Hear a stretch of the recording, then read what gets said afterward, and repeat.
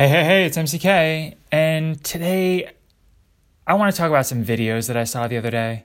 So, I don't know how many of you are familiar with Tiffany Haddish, but she has mind-blowing, out-of-control energy. And I was watching a couple videos on YouTube, all these different interviews that she was doing. She has this pretty incredible story, and you can learn all about that through one of those videos. Maybe I'll link one of them below. But basically, what I think is amazing about her is that she is so willing to put it all out there. She's so willing to say these things that she cares about out loud and say them over and over and over. And some different examples of that, there's a part of her story where Kevin Hart, she was living out of her car. Kevin Hart was like, look, you got to write some goals down. I'm going to give you some cash. I'm going to help you find a place, start writing down what matters to you and what you want to do. So she did that.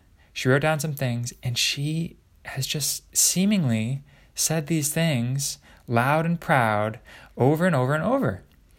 So I think that's a question. And so one of these videos, basically on the Ellen Show has Oprah coming out because she wanted to do this collaborative project with Oprah. She wrote to Oprah. She did all of these things.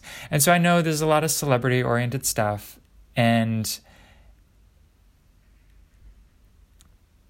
there's a whole thing about celebrity too. But think about it. What if you said what mattered to you out loud over and over and over and over, nice and proud, based on what you want to do, where you want to go, what kind of matters to you, and see where that would take you.